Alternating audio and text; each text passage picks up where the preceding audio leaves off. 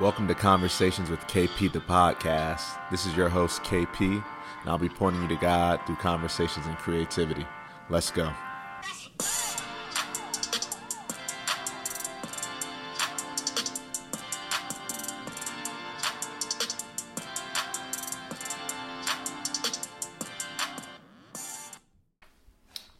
All right, what's going on, guys? Welcome to Conversations with KP, the podcast. This is my inaugural first episode.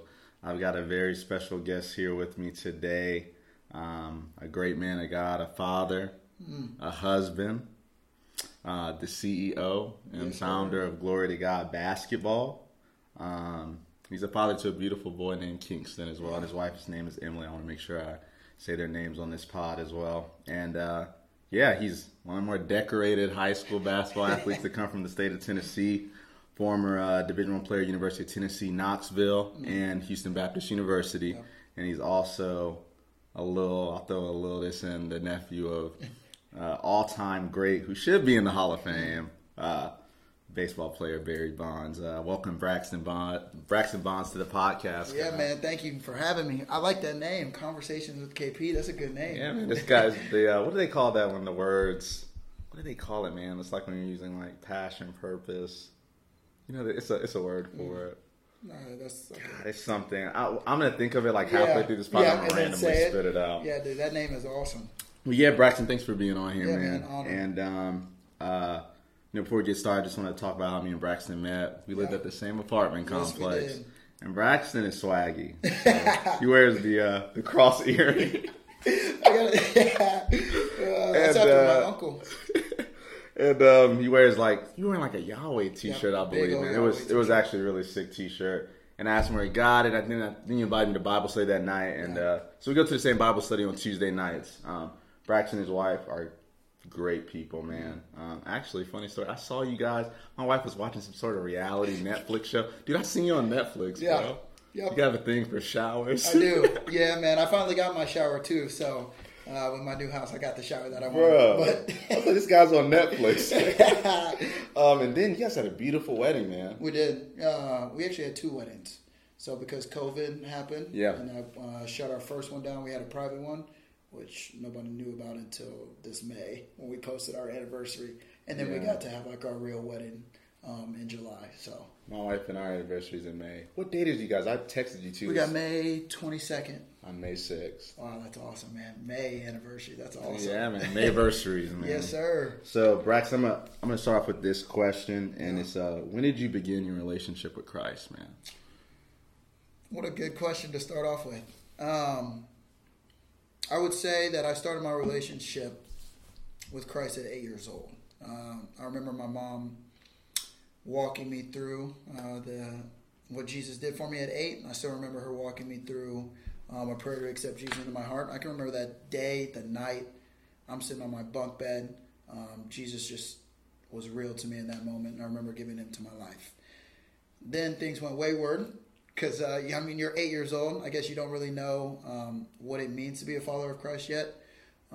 So I think that I came into my own and chose for myself. Obviously, I think I made that decision for myself at 8, but I didn't know what it meant to actually be a follower. Like Jesus talks about in Luke 14, count the cost. I didn't really count the cost. You're a kid. I'm a kid. So. But I'd say my freshman year of college, first 6 months, I lived completely sinful. And then last 2 months, I was like, I'm done with this. I'm going to give my life to the Lord, and I rededicated my life to him. I think that's where it started at. So, was there like a moment when you were in school, like an aha moment, like, oh man, this is why I need to turn this around, or like, did something happen, or is it just the conviction that you had from growing up in church? I think it was conviction, but I think there was one moment too. I was always girl crazy. That was like my sin of choice was girls, and just being sinful. There was just one moment, one night when I woke up the next night, and I was like, I'm gonna have a wife one day, and this is not the path that I want to go. I don't want to be sharing these things that I'm doing with her later in life. And then that's kind of what led me to, get back in church and get back on the path. Yeah. No, that's good. And I think every person has one of those like aha moments. Like, man, this is I I need to take this more seriously. Yeah. I have one too. Mine's kind of funny. I was in high school, senior high school, and I was at a Yankee stadium. I was at a Yankee game this at the time the stadium was new. It was nice, and I stole a bottle of liquor from the bar. I didn't get caught either. Grace to God, I did not get caught. And I felt I never felt so bad in my life. Yeah. And it's mainly because of the after fact of doing that, the stress of like, if I get caught, I'm getting expelled from school, you know? Yeah, man, I think from that moment on, I kind of got serious about God. Yeah. Obviously, you know, going through college, that transition from high school to college, it's a little bit of a struggle. Yeah, everybody has to make an adjustment because you're getting just a new level of freedom. Yep. But man, dude, I appreciate you sharing, you know, that story. And tell me what is, and if you guys don't know, obviously I said this earlier that Braxton was a Division I basketball player. What are the lessons you learned from being a Division I basketball player and also being a believer? Because you're not just any person who just says it. You're someone who actually lives it. Oh, yeah. So tell me what that was, what that's like, and what your experience was like. 'Cause you're very that's different, man. Yeah, it is. I guess the biggest thing, and I try to get this carried over into training. The biggest thing that I learned from basketball, especially being Division I, is self-discipline. So a lot of people it's almost self-discipline and self-motivated. Like people can have other people to get motivated, right? And especially in our Christian walk, like we can go highs and lows, up and downs when we feel motivated, right? With being a college basketball player, there's really nobody to motivate you. Like if you don't want to go get the work done, then they'll just bring in a new player the next year that's better, just as good as you are, and your spot is gone. And so that taught me, like when I went my freshman year of Tennessee, that taught me, I was like, no, dude, you've got to get up 5 a.m., 6 a.m., and you got to go put in the work, shots. Because I've got people who are going to be first-round draft picks, and they're doing the exact same thing. Like I'm not going to be a first-round draft pick, and they're outworking me. What makes me think that I'm going to be, one, a good college basketball player and or play pro one day if I'm not, you know, self-disciplined and get up and do the work? And so then I just try to carry that over my relationship with God. Like God's not going to force me to do anything. He's not going to force me to spend time with him. He's not going to force me to whatever. It takes that discipline to pray, to read the word, to do exactly what he says. So I think that was literally my biggest lesson that I've learned, and I'm so thankful that he gave me that gift of having self-discipline. But I had to learn that. Dude, that's great. I always believed, like, being around Division athletes and seeing them work, you guys learn work ethic early. Because when majority of students go to school, they're not getting up at 6. No shot. They're getting up at 8, 9, classes at 11. You guys are working. Already. You guys work because your coaches are dependent on you really to feed their families. It's just really on you. That's a lot of pressure for an athlete. So the maturity level which you guys have entering school, college, university at a whole nother level on the regular. So I've always respected that. Getting up at 6. This is my schedule for class. I got tutoring. I got afternoon practice. These are the things I have to do. And it's like what you just said. It's not for. And then you learn competition. Obviously, growing up in sports, you learn competitive. But the level of competitiveness for a Division I athlete because another scholarship player may be coming the next year. Gosh, man. It's literally you are on your A game every single day. Whether you're tired, whether your girlfriend broke up with you, whether you failed a class, it does not matter. You have a job. Because just like you said, which most people don't understand, those coaches have to feed their family. They don't have 20-win seasons. Bye. See ya. They'll get another coach. So, like, you are their product. You better perform. And not to say coaches still care about what's going on in your life, but at the end of the day, like, bro, all that stuff's got to be pushed aside. When you're on that court for whatever it is, an hour, 2 hours, you got to perform. Yeah, it's something that you have to take seriously. Very serious. For sure.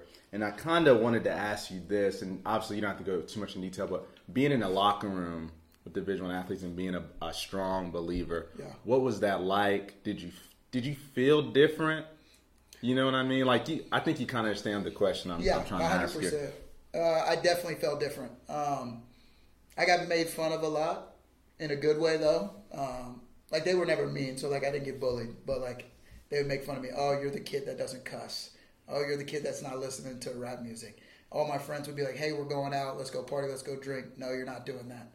And, like, they would be like, why aren't you doing that? So, one, it was a good witness. I definitely got teased a little bit because I'd never do that stuff. And then especially when they found out that, like, when me and Emily were dating and we weren't having sex, they were like, man. Oh, you're insane. You are insane. And I was just like, Sorry, man. This is just what I chose to do. So yeah, but I love those. Like those guys are great guys. I didn't have one bad locker room, which is a blessing. Like I didn't have one bad locker room experience. I had all good guys that I got to pour into. So I just, I'm thankful that God gave me those opportunities for sure. But yeah, I was definitely different. Yeah. And now, how'd you keep the edge? Because when you're playing sports, there's a competitive edge that you have to have when competing. Not so much being like a mean person, but it's more so like, hey, I'm this. We're fighting for the same thing. Yeah, so how did you keep your competitive edge? Because sometimes people think Christian athletes are soft. Yeah, that's not for sure. That ain't really it, man. That's not it. We're just as competitive as you. We just have a different way of going about 100%. So talk to me about that, about the edge, man. Yeah, I think two role models for me was one. My mom and my dad both told me that I was built like my uncle. So my uncle just had a killer mindset, which obviously is one of the best hitters of all time. You got to have that type of mindset. But he was mean. And then I didn't play football, but Tim Tebow was kind of my guy that I watched, and I was like, this dude is intense, and he's passionate, fiery, and he leads people while professing Christ at the same time. And so he was just somebody that I always looked up to, and I was always small. So I had that little man syndrome as a basketball player. So like I've always just kept my competitive edge from being the smallest on the court. Like I was 5'1" as a freshman in high school. All my friends are starting as freshmen. I'm 5'1", I don't start. And so from it used to really make me mad. I was like, nah, I just got to be a dog. I just have to be a dog or I'm just not going to play. Right. So I just kind of kept that fire and then looked to those kind of people as role models. And you're about 6'1"? 6'1" now. I didn't get to 6'1" until my senior year. Man, and you were leading them to state championships. I was literally a 5'5" sophomore as a starting point guard. 5'5" sophomore, starting point guard in high school. Guys, if you haven't seen Braxton is skinny. So skinny. I was 140 pounds. How much do you weigh now? 167. Okay, you're filling out then because I think last time we talked to you, maybe you were still 160 something. Yeah, but low. You have a fast metabolism though. So fast. Dude, I'm 158 pounds. Yeah. Bro. I can't gain weight. No, it doesn't. In my legs, dude. Yep, doesn't happen. I can't make my legs any bigger. I think it's hereditary. Though. My dad has skinny legs. That's how my dad is. Fast as can be, but skinny. Yeah. Yeah. Same, man. Same. So another thing I want to ask you is, where did the start for Glory to God basketball training come from? Like, when did you know you wanted to do that? What's your passion behind that? I can kind of feel your purpose, but I want you to talk about your purpose and your passion behind starting Glory to God basketball training. Straight out of college, I wanted to be a professional basketball player. Yeah. So that was always my dream. I was working at Smoothie King at the time, and then my high school coach, who was basically the best father figure I had, asked me to train a point guard, and he said, I got a really good point guard. He's a sophomore. He needs a little bit of you in him. He's super passive. He's not a dog, right? Coach Drew used to call me a pit bull. He's like, I need you to help this kid become a pit bull. First ever kid I trained, I didn't really like it at first. I was just like, this is kind of weird. I know how to play the game. Teaching the game's a little different. But then he started responding, and I saw how close that I could get with this kid. And then I was like, this kid, I see what you're doing, God. Like, this could be a ministry opportunity. So you take all the things that you struggle with basketball, how you made it an idol, how you struggle with, anxiety with it, and help these kids not make it an idol, how to show them how to keep God first while getting good at the game of basketball. Yeah. And then he just put me into contact with good people who just did, word of mouth to grow my business. The name came from, I was literally sitting on my floor in my room, and the Lord was like, you're going to call this Glory to God basketball, because I want you literally, for the most part, even being a Christian athlete, I still was fine line of trying to take glory for myself and then sometimes trying to give it to God. Yeah. And he was like, nope, this is going to be called Glory to God basketball, and you're going to learn how to give it all to me. And I was like, yes, sir. And that's where the name came from. Dude, that's awesome, man. Yeah. And so now you got a lot of clients. Yeah. You're training a lot of kids. You're influencing them to know God. You're also helping them develop on the basketball court. And I also want to ask you this, because this, from what I've seen, can be a tough transition for athletes who, are pursuing professional opportunities. That transition from graduating college to now you got to go into a different world. Yeah. Talk about that, because you had pro aspirations. Yeah. You know, just talk about that. And was there any disappointment? Just talk about it, you know. Yeah, I mean, I'll be as authentic as I can on this podcast. Really bad depression, really bad anxiety set in. Yeah. From May 2019 to probably early 2021, probably the worst years of my life. Just because I wanted to be a pro since the time I was a little kid.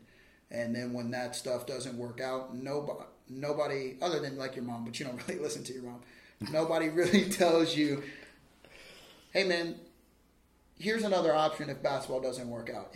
Basketball was the only option. That's all I thought about ever. And so when it didn't pan out, I was like, what do I do with my life? And you just sit there, and I was like, I have a master's degree and I'm working at Smoothie King, and no shot to anybody who's working at Smoothie King, but like that's where I was in my life, and I was like, you are failing bad. Like you did not reach the goals that you set out to. You did not reach all the hard work that you put in, all the hours you spent. That's not coming to fruition at all. So like I got bad, like seriously bad sadness, like not even like, oh, disappointed, oh, God's got something else for you. Like, no, I was like, you suck in life. Like it was bad. To the point where like I didn't want to do anything. I was just like, yeah, I'm giving up basketball forever. That's why it was hard for me to want to be a trainer. Yeah, man. Because I was like, I'm going to try to help kids reach to my point, and then they're just going to get to my point and fail, and it's not going to be worth it. That's like what I thought originally. Obviously, God's given me a new mindset thanks to Him. But yeah, hardest 2 years. But now I get to look back and be like, oh, God was just using that time too. So that's good. No, I can imagine, like, you're coming from a place where Braxton, you're playing Division I. You're not just on the team. Nope. You're a starter. Yeah. You're averaging double figures, assists. I mean, I think you were one of the best, like, defensive guards in the NCAA as far as, especially from steals per game. Yeah. So that's got to be a tough transition going from that, and then now, you know, the disappointment of not, you know, being able to play professionally at the level which you want to play. Right. And now you're doing something that you never saw yourself do. It's something you never saw coming. Nope. And I'm sure during that time you learned a lot about yourself. Yeah. And I'm sure you got closer to God, because usually through those times of adversity, much when closer. we get closer to God, man, that's good, man. I can't understand that from that perspective, because I didn't play at that level. Yeah. But I can understand the depression part of after school, and it's just like, what do you do? Who am I? This isn't what I thought it would be. Right. And so, what would you like people to know just about you, though? You know, what would you like people to know if you had to like tell them something about you before they met you, and people don't know you listening to this? They already learned so much about you now. What would you like them to know about you? I want them to know that I love my wife and my son so much, and that they are the two most important people in my life. Seriously, I want to be known for how well I love those two. And then I want them to know that I strive. I fail so often, but I strive to be like Jesus as much as I can. But that's my main thing. If someone wants to ask what's Braxton good at? Loving his wife and being a good example to his son. That's what I want to be known as. And bro, that's you and I both. That's our most important job. Yeah, I don't have a child yet, but I have a wife. Yeah. And she's all I care about. It is. That's her first ministry. And if you're listening, you're not married. If you are married, you do understand. And Braxton, we definitely should continue to talk about this a little bit more about being a husband, man. And just because you and I both, you've been married 2 years. I've been married a year. Braxton's a dad, young father. So talk about the first 2 years of marriage, man. So. And what you've learned. Man, I've learned a lot. I've learned, because I come from a broken home, I've learned a lot about marriage is one, you heard it all the time, but sacrifice. But one that people don't talk about is perspective, which is what I've learned. I know that's probably a weird answer, but you've probably listened to a lot of people all the time when they talk about like, yeah, marriage is hard. First year of marriage is hard. I've heard that. This is hard, right? And me and Emily were going, we won't ever say that. Like, whether it is or not, those words won't come out of our mouth, and we're going to choose that our perspective is this is awesome. 2 years of marriage has literally been awesome. It gets better every single day with my wife, and this is not to like, oh, you can have the best marriage ever. I'm not saying that hard times probably won't come. They probably will. I'm not naive to that. But I don't look at it as in like, oh, this is going to get hard. Oh, wait till you have kids. Then there's going to be a huge stress on your relationship. No, Kingston has been the biggest blessing. And me and Emily have actually gotten stronger because of it. We talk more. We spend more time together. Yeah. Like, it is the complete opposite. Now, I could look at it as that way. Like, yeah, I don't get to sleep as much. So if I want to complain to Emily that I don't get to sleep as much, for sure I can take that. But we have already made it in our minds. Yeah. We won't do that. Like, it's just not going to be. And so I think perspective on that stuff and just like a fixed mindset has literally changed how we do marriage. Like, because we hated hearing that from people, especially our family all the time. No shame to our family at all, but like everything we heard about marriage or having kids was like negative. I was like, well, what's the good in it? Like, why am I doing this? I was like, yeah, like literally, what is there any fun? They're like, yeah, you get to like have intercourse. I was like, dude, okay, come on, man. Like, that's obviously that's fun, but like that's the bare minimum of like why I love him. Listen, like, that's it. You get married for sex. Like, that's what you are wrong. A huge mistake. Huge mistake. People don't talk about like that time when you get when she's pregnant and that just goes away. I'm like, no. But yeah, so we were like, we won't be those people. Like, dude, we just won't be those people. I love that perspective. My wife and I have had a great first year of marriage as well. And marriage is great. Yeah. Dude, listen, before I got married to Hannah, we dated 5 years. How long you and Emily did? 2015 and got married 2020. So you dated 5 years too. Okay. I never wanted to get married. So I remember, this is the truth. My wife came to me one day in 2020. I just came back to North Carolina. I was living in Florida. Came back to North Carolina for a little bit. And she asked me, hey, I'm ready to get married. And I was like, listen, I'm not getting married. I like doing me. Right. This is but I couldn't live without my wife, number one. And also I had so many people telling me, don't do it, bro. Yeah, see? And some of that stuff influenced me. Hanging around some of the older men that gentlemen I would hang out with, just because of the type of job I was working. Yeah. They were in my ear. These were single men. They didn't have successful marriages. They weren't men of God. Right. Sometimes you really got to be careful who are you letting Amen. To tell you stuff and end up getting married. I mean, my marriage has been a blessing to me. Yeah. I've gotten better. Yeah. You can probably say the same thing. And it's going to continue to get good. And I love that you're saying you guys just speak positivity into it. Because you cannot allow the negative stuff to get in there, man. So that's good. Now, also, talk about Kingston. And talk about being a dad. Man, Kingston is he is a game changer. Take your heartbeat, take your heart in your chest, and just set it outside. That's literally what you feel walking around. Like, oh my gosh, that's my heartbeat's right there. There he goes. He's crawling right there. There he is, cuddled with his mom. Like your actual heartbeat. Having a wife too will show you how selfish you are. Yes, bro. And then having a kid will literally show you how selfish you are too. Man. And you're just like I'm not even kidding. Last night I'm holding him and I'm crying. I'm like, and I don't think I'm a bad dad, but you're just like, I'm failing you, son. I'm so sorry. Like, I'm too selfish. I promise from this moment on, I'll be more unselfish with you. Like, you just, I don't know, man. It's hard to explain. The best I can do is like, my heartbeat's like literally right there, and you'll do anything to keep your heart beating. You'll do anything for that person. But yeah, it just shows you how selfish you are, but it inspires you to be better. So I love that. That's awesome, man. That's awesome. Got some fun questions. Let's go. You, so, give me you're a point guard. Yes, sir. Point guard. Yeah. So tell me, who's your top 5 point guards of all time? Oh, this is a good question. Top 5 favorite for me, or who do I think? No, top 5 your best? favorite. This is purely subjective. We're not going by stats. Gotcha. Top 5 point guards that you like to watch. Top 5 for your me. Game. Yeah. First is Steve Nash. That's my go. That's probably who I watched. Allen Iverson. Rajon Rondo. Yeah. Celtics Rajon Rondo. That's like the guy that I loved watching the most. If you don't put Steph Curry on your list, there's probably something wrong with you. That's very true. Yeah, there's probably something wrong with you. And then probably it's changed now, probably the most influential to me in my game, high school and college, was OKC Russell Westbrook. My 2 favorite now are Trae Young and John Morant. Yes, those 2 are great. But those 5 are who I tried to build my game around.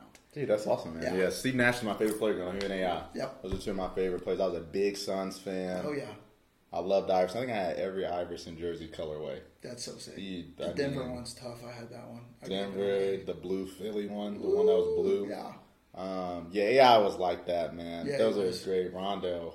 Boston. Hey, Celtics Rondo. Unreal. Yeah, man. That's a great list. Yeah, obviously Steph should definitely be on. He's got to be on anyone's list. That is ridiculous. And then now, tell me who your top 5 influential people in your life who've influenced you to be who you are now. Who are those people? Mom is definitely number one. Yeah. It's not close. Single mother. I have Kingston for 5 hours, and I'm like, Emily, I need help. So I can't imagine raising 2 kids by yourself like that. Whole nother level, whole nother perspective. So she is the woman of God. She's the reason I have faith. Obviously, God's the reason I have faith, but she pushed me towards that. Emily, she inspires me to be gracious and kind. So that. Trey, he probably doesn't know he's one of the most influential people in my life, but he is. If wisdom spews from this man. And I look up to him in so many ways. His heart for people. Wish I had a heart more like his.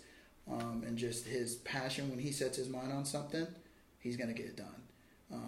Now, there's a lot of crazy stuff about Trey, but Trey's one of the most influential people in my life. And then Trey's Braxton's brother. Yeah, he's my little brother. And then the last one, man, that would be hard. I would just say, is Jesus an answer? That's such a cliche answer. Give me something else. Let me really think of who's influenced my life. All right, this is going to be a real one. My dad, even though my dad wasn't there, he's influenced me to be the dad that he wasn't. Man. Now, me and my dad are close now, so there's no shade in my dad. But he's influenced me to be the dad that I wasn't. And he's shown me that when you go through hard times, right, when you've gone through stuff, that you can repent, you can ask for forgiveness, and then you can pick right back up and try to be a better man from where you've started, right? So just the last year, my dad, I don't want to get too much of my dad, but addict his whole life, wasn't there for us. At 52 years old, imagine being an addict since the time you were 13 and at 52 deciding, I don't want this anymore, and going to rehab, and then literally got saved and has changed his life. So, it's never too late. That's kind of one thing I've learned. It takes a lot of strength to do something like that. Right. So, those are top 5 right there, influential people. Oh, man. That's a good list, man. I love how you kept it in the family and kept it at close people. Some people be saying, yeah, Chris Paul, or, Elon Musk. Influence you. You know them. Yeah, right.